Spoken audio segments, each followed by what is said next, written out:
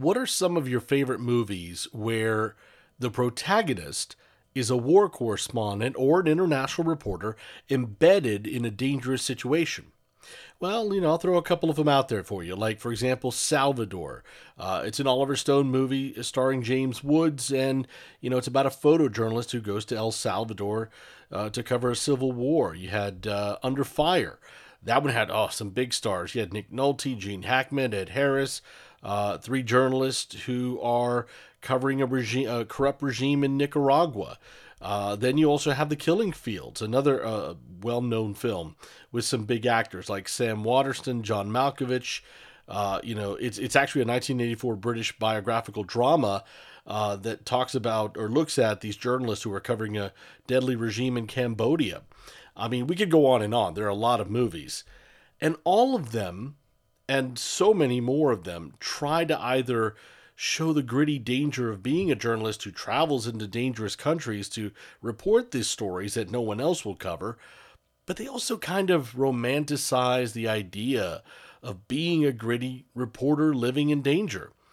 And it's seldom ever like that. But I'm not the person to tell you this.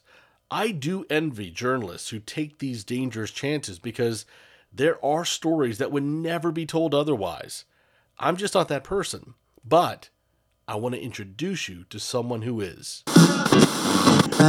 Free socks.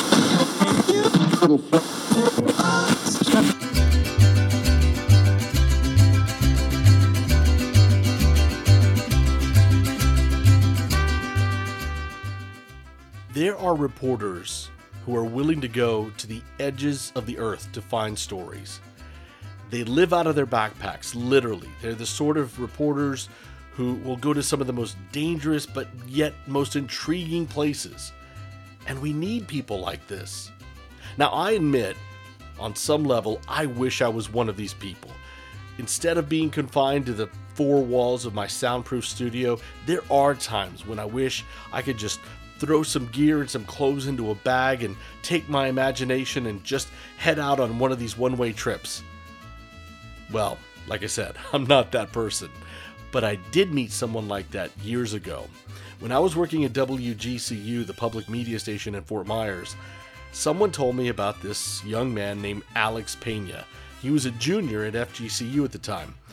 This student had just gotten back from one of the most talked about spring break trips on campus, probably on any campus. Alex went to Juarez, Mexico. He didn't go to a party. He didn't go and consume copious amounts of alcohol and chase bikini-clad co-eds. No. Alex packed a camera and some clothes into a bag, and he headed to what was at the time considered the most violent city in the world. And I had to ask him, why did he do it?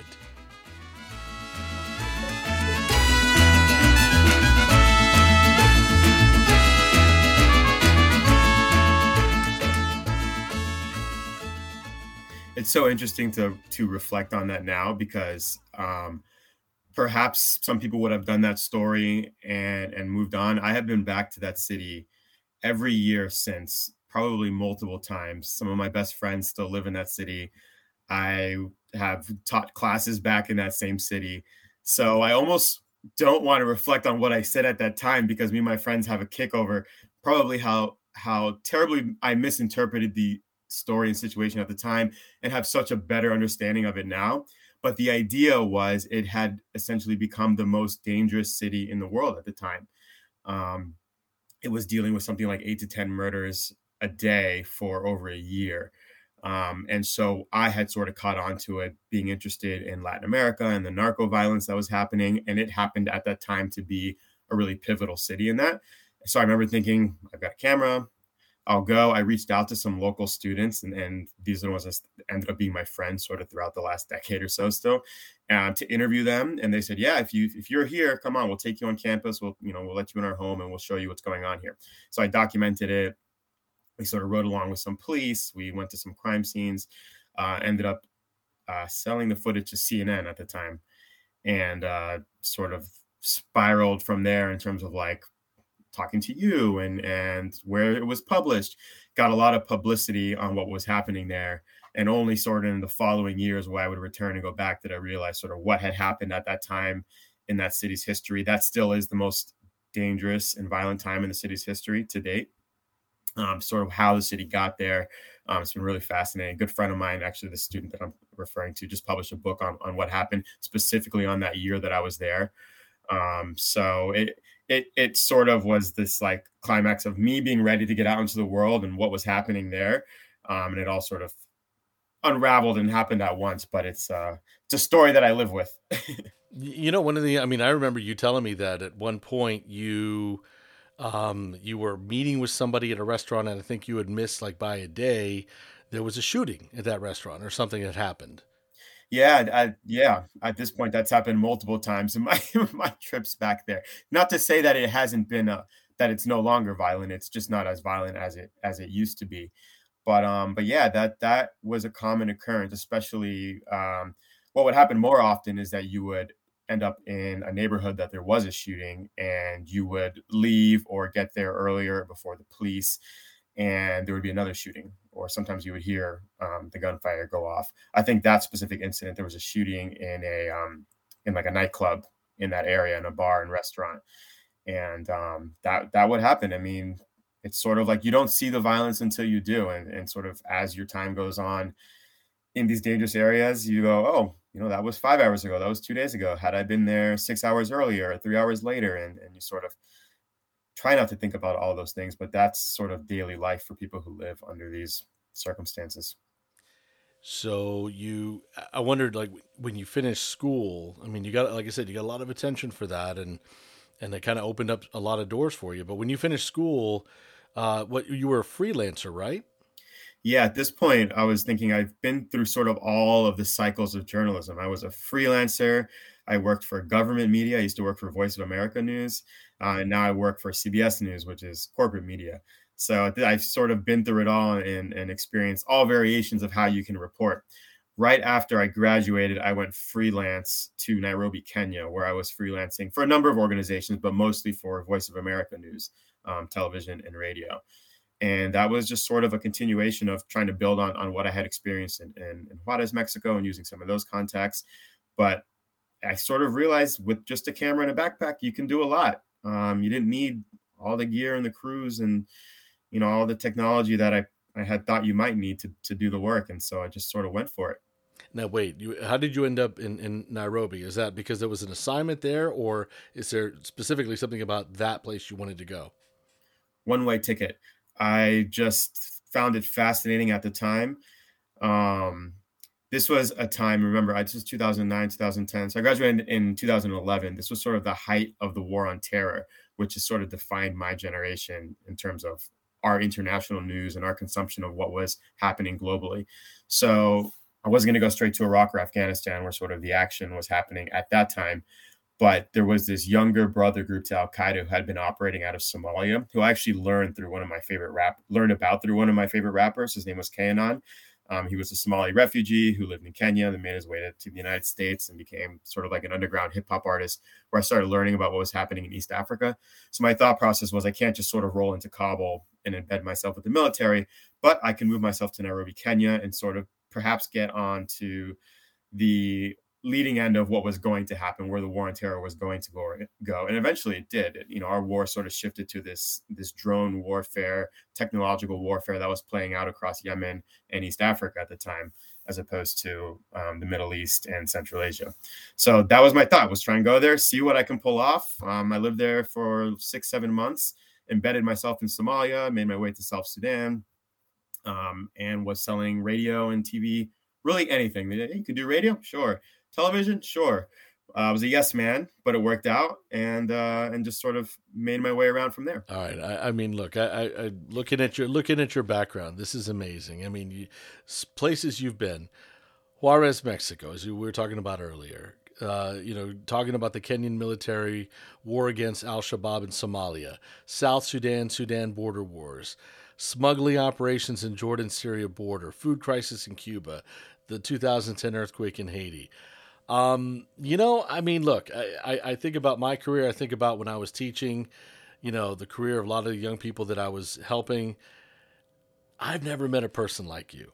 Like that you put yourself in these places, and there's listen, I have a great deal of admiration for you because we need to have reporters who do this, and very few can. But in all of these places that you've been in, all the travels that you've had, um, how often did you find yourself in a situation where you thought, I don't want to be here, or this is too dangerous, or maybe you didn't? Yeah, I mean, so that's always such a tough conversation because, and I feel like us journalists suffer from this a lot, which is we sort of constantly comparing ourselves to what other journalists are doing or what other journalists are uncovering or the sources of the context. And so I would sort of find myself, let's say, living in Nairobi, Kenya, covering a water crisis, but the next journalist over was under fire in southern Somalia. And so there was always this sort of degree of separation from what the danger level could be. And I never felt like I was this war correspondent in a sense. I just felt like I was trying to make my way through these sort of like uniquely challenging places. And then sort of in retrospect going, yeah, actually, yeah, had been under fire or I had dealt with these very dangerous people. So it's a very difficult sort of like something to process of was it ever too dangerous? Was it not too dangerous? Probably, but we are also very mission driven, mission oriented people. And that sort of always comes in retrospect, maybe for the better or the worse. I don't know. But it's one of those things that you sort of decide early on, are you willing to pay the ultimate price for this job? And if you are, that becomes a part of it. A really well-known journalist that war correspondent who I started following before I started doing this said that there was these sort of three phases that war correspondents go through. And the first one was like the Superman phase, where it's like, I can do anything and I'll never be harmed. And then the second one was, I can do most things, maybe I'll be harmed. And then the third one was, something will happen to me if I stay here any longer. I think probably throughout the last 10 years, I've been through all of those phases now, which has sort of brought an onset and change in my career and how I want to sort of do things. But maybe you need those different phases to get things done, because if you approach everything very objectively, so actually maybe this is not worth it for me to be here right now, but we need people to do that, right? No, that's exactly the truth. We have to have people who unfortunately put themselves in dangerous places. So you basically were just living with your backpack and your gear, just traveling around and embedding yourself in all kinds of locations. I mean, what's life like? You don't know where you're going to sleep. You didn't know where you're going to get your next meal, and I figure you gotta find a way to charge your batteries at least once in a while for your stuff. But I mean, I don't know what was. There's a romantic version of this story, obviously, but I mean, what was life like for you those 5 years? There's no doubt that, and probably a lot of people who are just starting out, that there is absolutely like a romanticized version of what war correspondent life would be like, or even just foreign correspondence and journalism in general, whether it's abroad or domestic.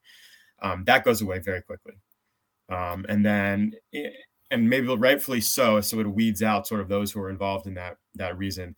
The sort of plane touches down and the new sights and the smells and the new foods. And then it's like, well, where am I going to get my next paycheck? Where am I going to sleep tonight? And all of a sudden, this idea of traversing the globe with your backpack and a camera and meeting fascinating people becomes a job. You have to figure out how to do it. And then just like any other job, that sort of wears off. But the work was important, so I kept doing it. I mean, when I moved to Kenya, I moved into a Kenyan boys youth hostel in a slum in Nairobi, because it was $8 a night to stay there, and they gave you free breakfast and tea. So really, it was only up to me to eat dinner. So little tricks like that. Embeds were my saving grace. If you embedded with any sort of military, whether it was Kenyan, U.S. military, I eventually ended up doing 13 months with the U.S. military in Afghanistan. Free housing, free food. That was a freelancer's dream, really. So there's sort of all these like corresponding foreign hacks that you can come up with to sort of continue going. But the reality was, at least when I was an independent freelancer, it was always a struggle. I loved what I was doing. I was very happy, but it was very much a struggle. All right, what's the scariest moment you had? Again, it's so difficult to sort of say. I mean, the scariest moment. I mean, up until recently, I was in bed at work with a producer for CBS, a correspondent, Manuel Bojorquez, and we were crossing into the Darien Gap, which is run by the Cartel de Golfo in Colombia, and they were essentially trafficking all of the Haitian migrants from Colombia to Panama through the jungle. And it sounds so silly, but we had a really scary moment where the boat that we were on in the middle of the ocean started taking on water. And I remember thinking, out of all the places and all the things, a boat in Colombia, I would not have guessed that.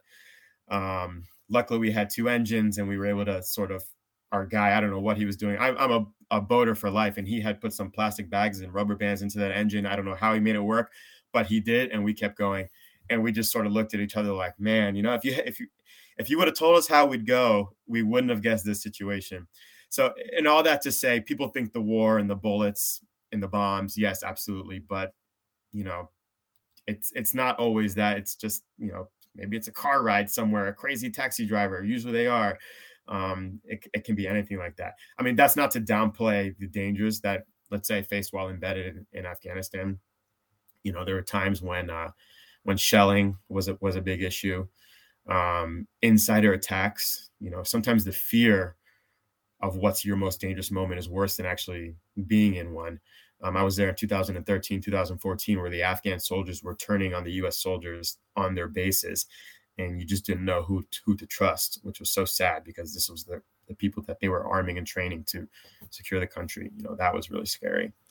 I know this is another tough question, but I want to know, is there a moment or a person that you were talking to that you found most fascinating? Yeah, I mean, how many interviews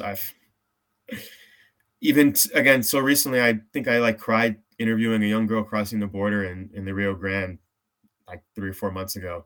Just the powerful, it doesn't have, I think people want to hear, I spoke with this drug cartel. I've interviewed sicarios. I've interviewed militants and all that. It's almost less fascinating to me than just the raw human emotion of somebody that wouldn't have had a voice. And Luis, you can speak to this too. There's these moments where you feel like if I wasn't here, nobody would hear what these people have to say. And that is so powerful to me. Those are the really moving interviews that I really live for. If I can secure an interview with a president, great, but I'm not the only one who can do that. But when you find yourself in these places where you're pretty confident that had you not been there, this person's story wouldn't have been told, I think that to me is journalism, right? That's why we do it.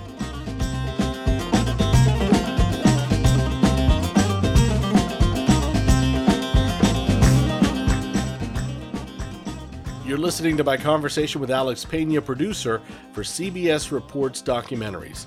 You can read more about him and his work at the website, thereporterstudio.com. By the way, you can also watch a video of this conversation. Just go to our YouTube channel, The Reporter Studio. And by the way, wherever you're listening to this podcast, it's on iTunes, Spotify, Google Podcast, Amazon Music, also on Podbean. Wherever you listen, please subscribe, and you know how it works. If you like it, if you really do like it, or maybe you hate it, fine. Just give it a review. See, I want to keep this podcast free. I want to keep the content free for everybody. So you know how it works. If you could just give me a little of your time, rate and review this podcast, I would deeply appreciate it. Thanks so much. Also, I want to mention that I have another podcast that's coming out soon, actually this summer. It's called Planet Earth 2072. Here's a little taste. Further into the future, things are going to become more and uncertain. The people who are here are going to be concentrated on the high ground. And that's going to result in a significant sea level rise. Maybe tackle this issue and address it in a meaningful way. Foreseen events that we can't predict. Inspire your friends to start project something, and then that's 5, 6, 7 people. Even if you're and part the of a chain group goes that on. is more privileged and that is not dealing with climate effects on a regular Anybody basis. to be suspicious of people who claim to know what Miami will look like in 10 or 20 years, let alone 50 years.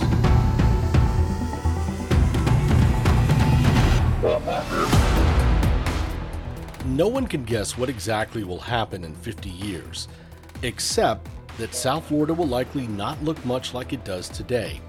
The oceans will have risen, flooding will be a bigger challenge, and things are likely to be hotter. Planet Earth 2072, the podcast, we asked the question, what will Miami look like in 50 years? What will happen, and how will we prepare? We spoke with researchers, politicians, and advocates about their fears for the future. It's going to be harder to anticipate what is going to happen from day to day. And the people who are here are going to be concentrated on the high ground in very dense urban landscapes. And that's going to result in a significant sea level rise, maybe adding 20% to those numbers I just gave you. We also spoke with members of Gen Z. We can project them, but we really don't know what this climate catastrophe is going to look like. No matter what, that's not in your control. And I think that, for acknowledging the problem now, we can definitely stop it from becoming much worse. We want to better our society, naturally. I think everyone does. The question of the future. What can we expect? Planet Earth 2072, the podcast, comes out June 2022.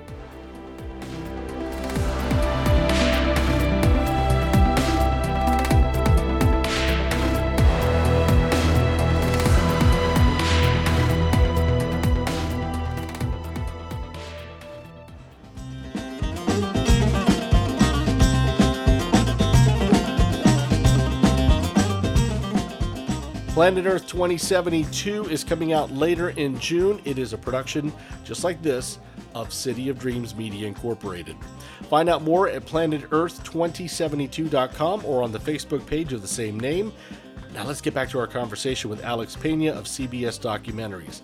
He's going to share with us the dangers that reporters face internationally, but especially, believe it or not, here in the United States. And we also talked about his thoughts on how journalists could better relay to the audience what our true intentions are.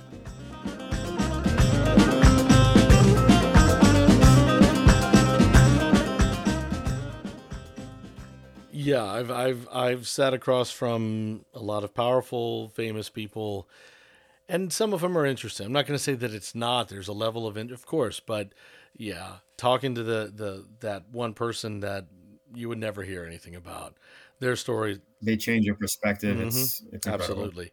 When you're, what you think about, and you have this perspective that none of us have, is you being in the United States, you see how journalists are treated here. What are journalists treated like beyond our borders? Everywhere you've been, what kind of treatment did you get? What did you find? Yeah, unfortunately, you don't have to go far to find the most dangerous country in the world for journalists, which is Mexico. Quite literally right across the border. I think about it almost every day because I still have friends that operate and cover really dangerous stories there. There is a level of privilege being not just American, but being a foreign journalist operating in these locally dangerous countries, say Somalia or Afghanistan. There is a level of geopolitics, a sort of sphere of coverage that you have that people don't want to involve themselves. And so that's not to say that an American journalist, let's say in Mexico, is not in danger, but we are far safer than local journalists ever will be, which is, I've experienced it myself where people want to go with me on stories if they're local because they think that it gives them a sort of extra level of protection. Now, of course, American journalists have been killed across the globe, but it pales in comparison to the amount of local journalists who are jailed, who are killed, who are kidnapped. It is incredibly sad, and unfortunately, that number is going up across the globe. So, what do you think about what you're seeing right now, these last few years? And it's, I always point to people, this is not unique. We're just seeing an intensification. Part of it may just be because of social media.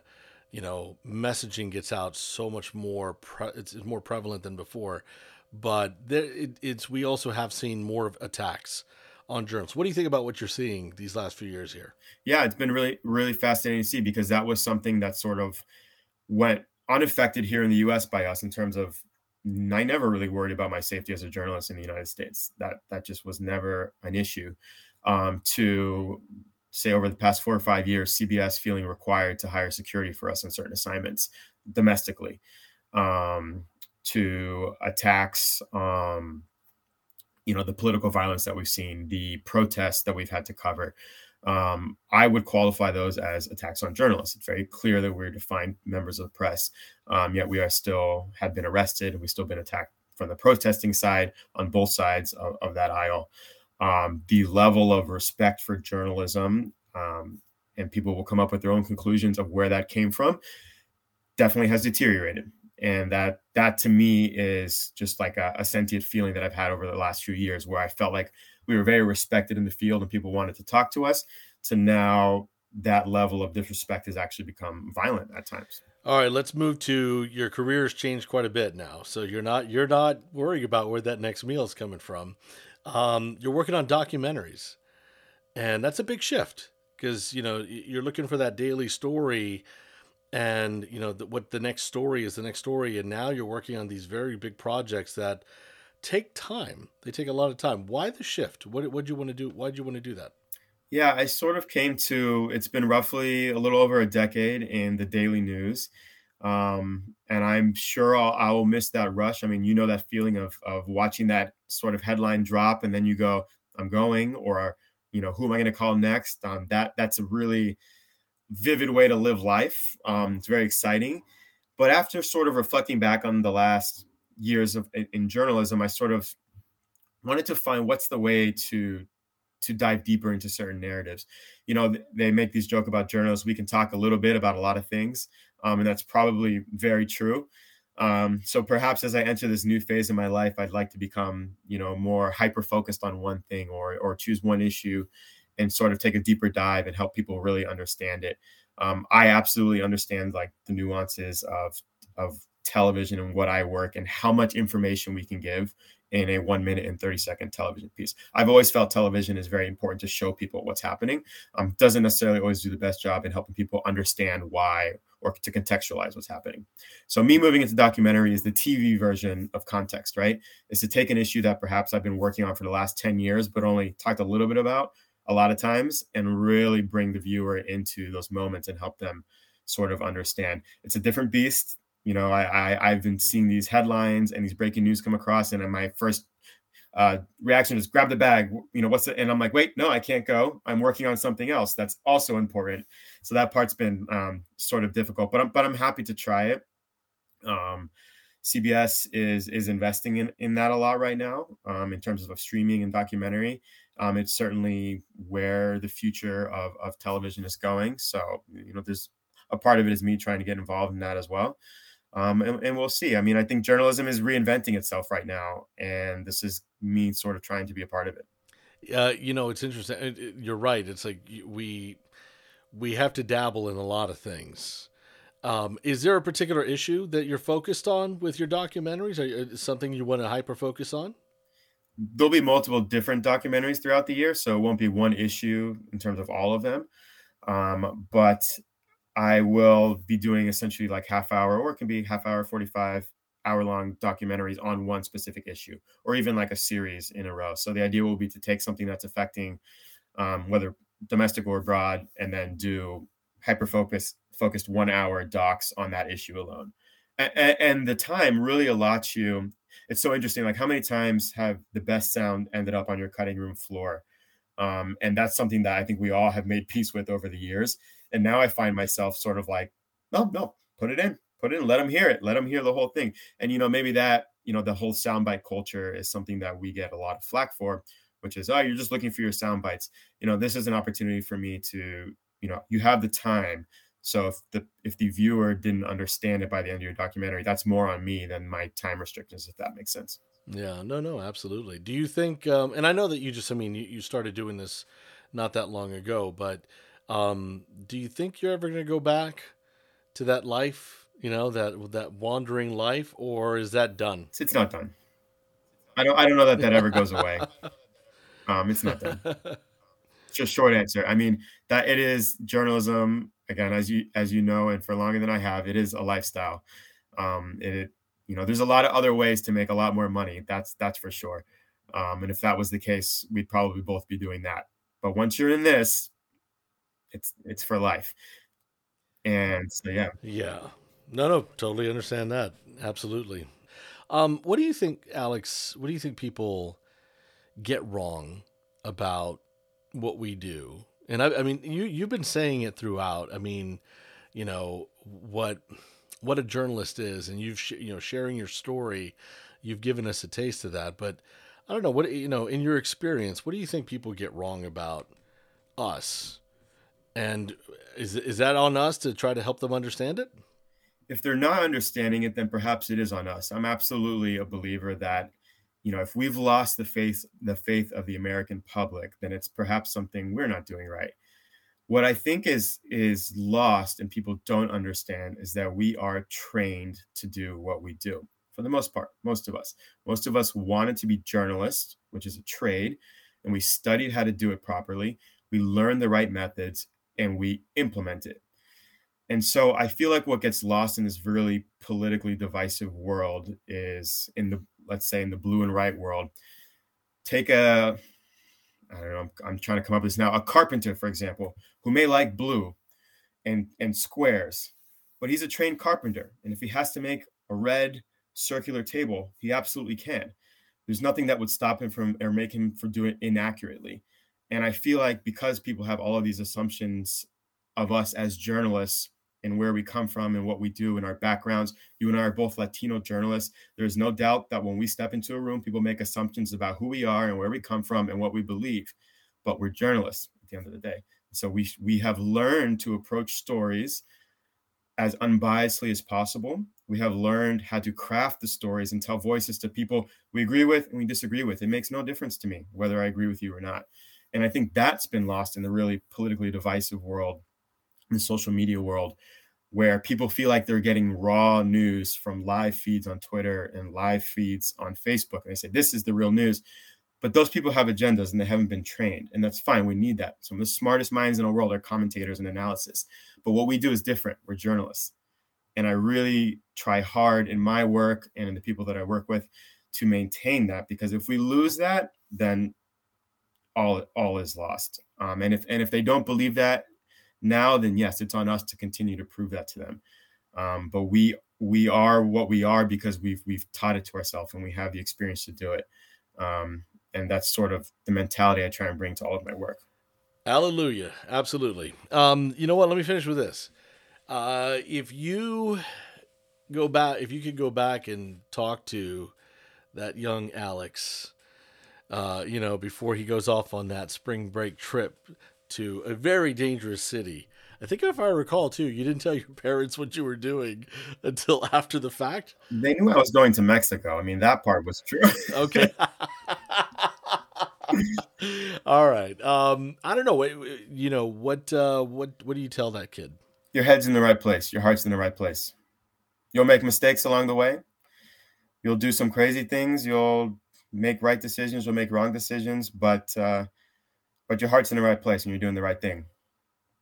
I truly feel like that 10 years down the road, I've made mistakes, but I don't regret trying. I think I approached everything wholeheartedly and openly and honestly. And as a journalist, I remember I was coming up in that era where it was, the social media was the new frontier and you don't need network news. You don't need newspapers. You can publish on your own.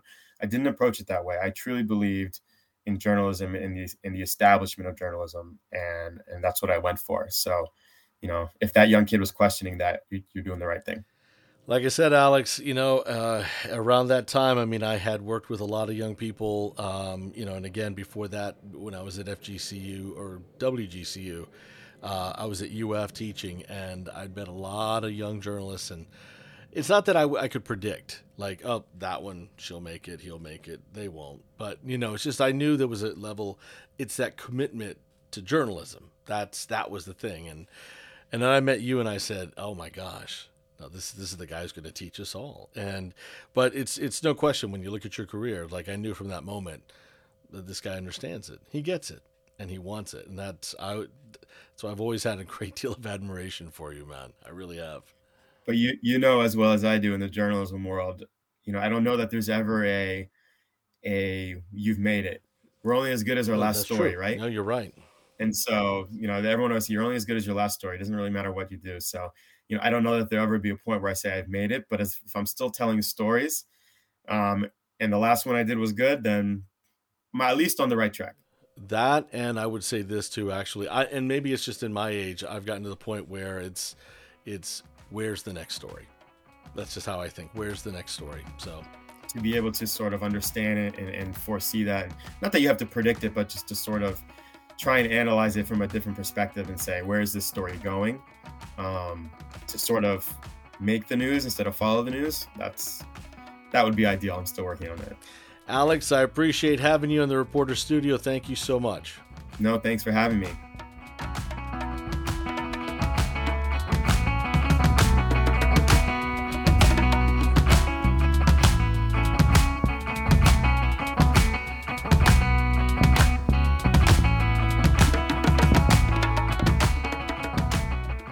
You've been listening to my conversation with Alex Pena. He's a producer for CBS Reports Documentaries. And like you heard, this was a guy I met when he was still in college, and his story really inspired me. Now, what started your career? What launched you into this industry? Because not many of us would give up a spring break to travel off to a dangerous city to get a story. And then after college, go off to Kenya and then spend the next decade just bouncing around from one dangerous country to another? I mean, that's impressive. But like I said, not everybody can do it. Alex is one of those people who can, and I'm really glad that he's there because we need people like him. I also want to go back to something that he said too about, again, how the public views journalists.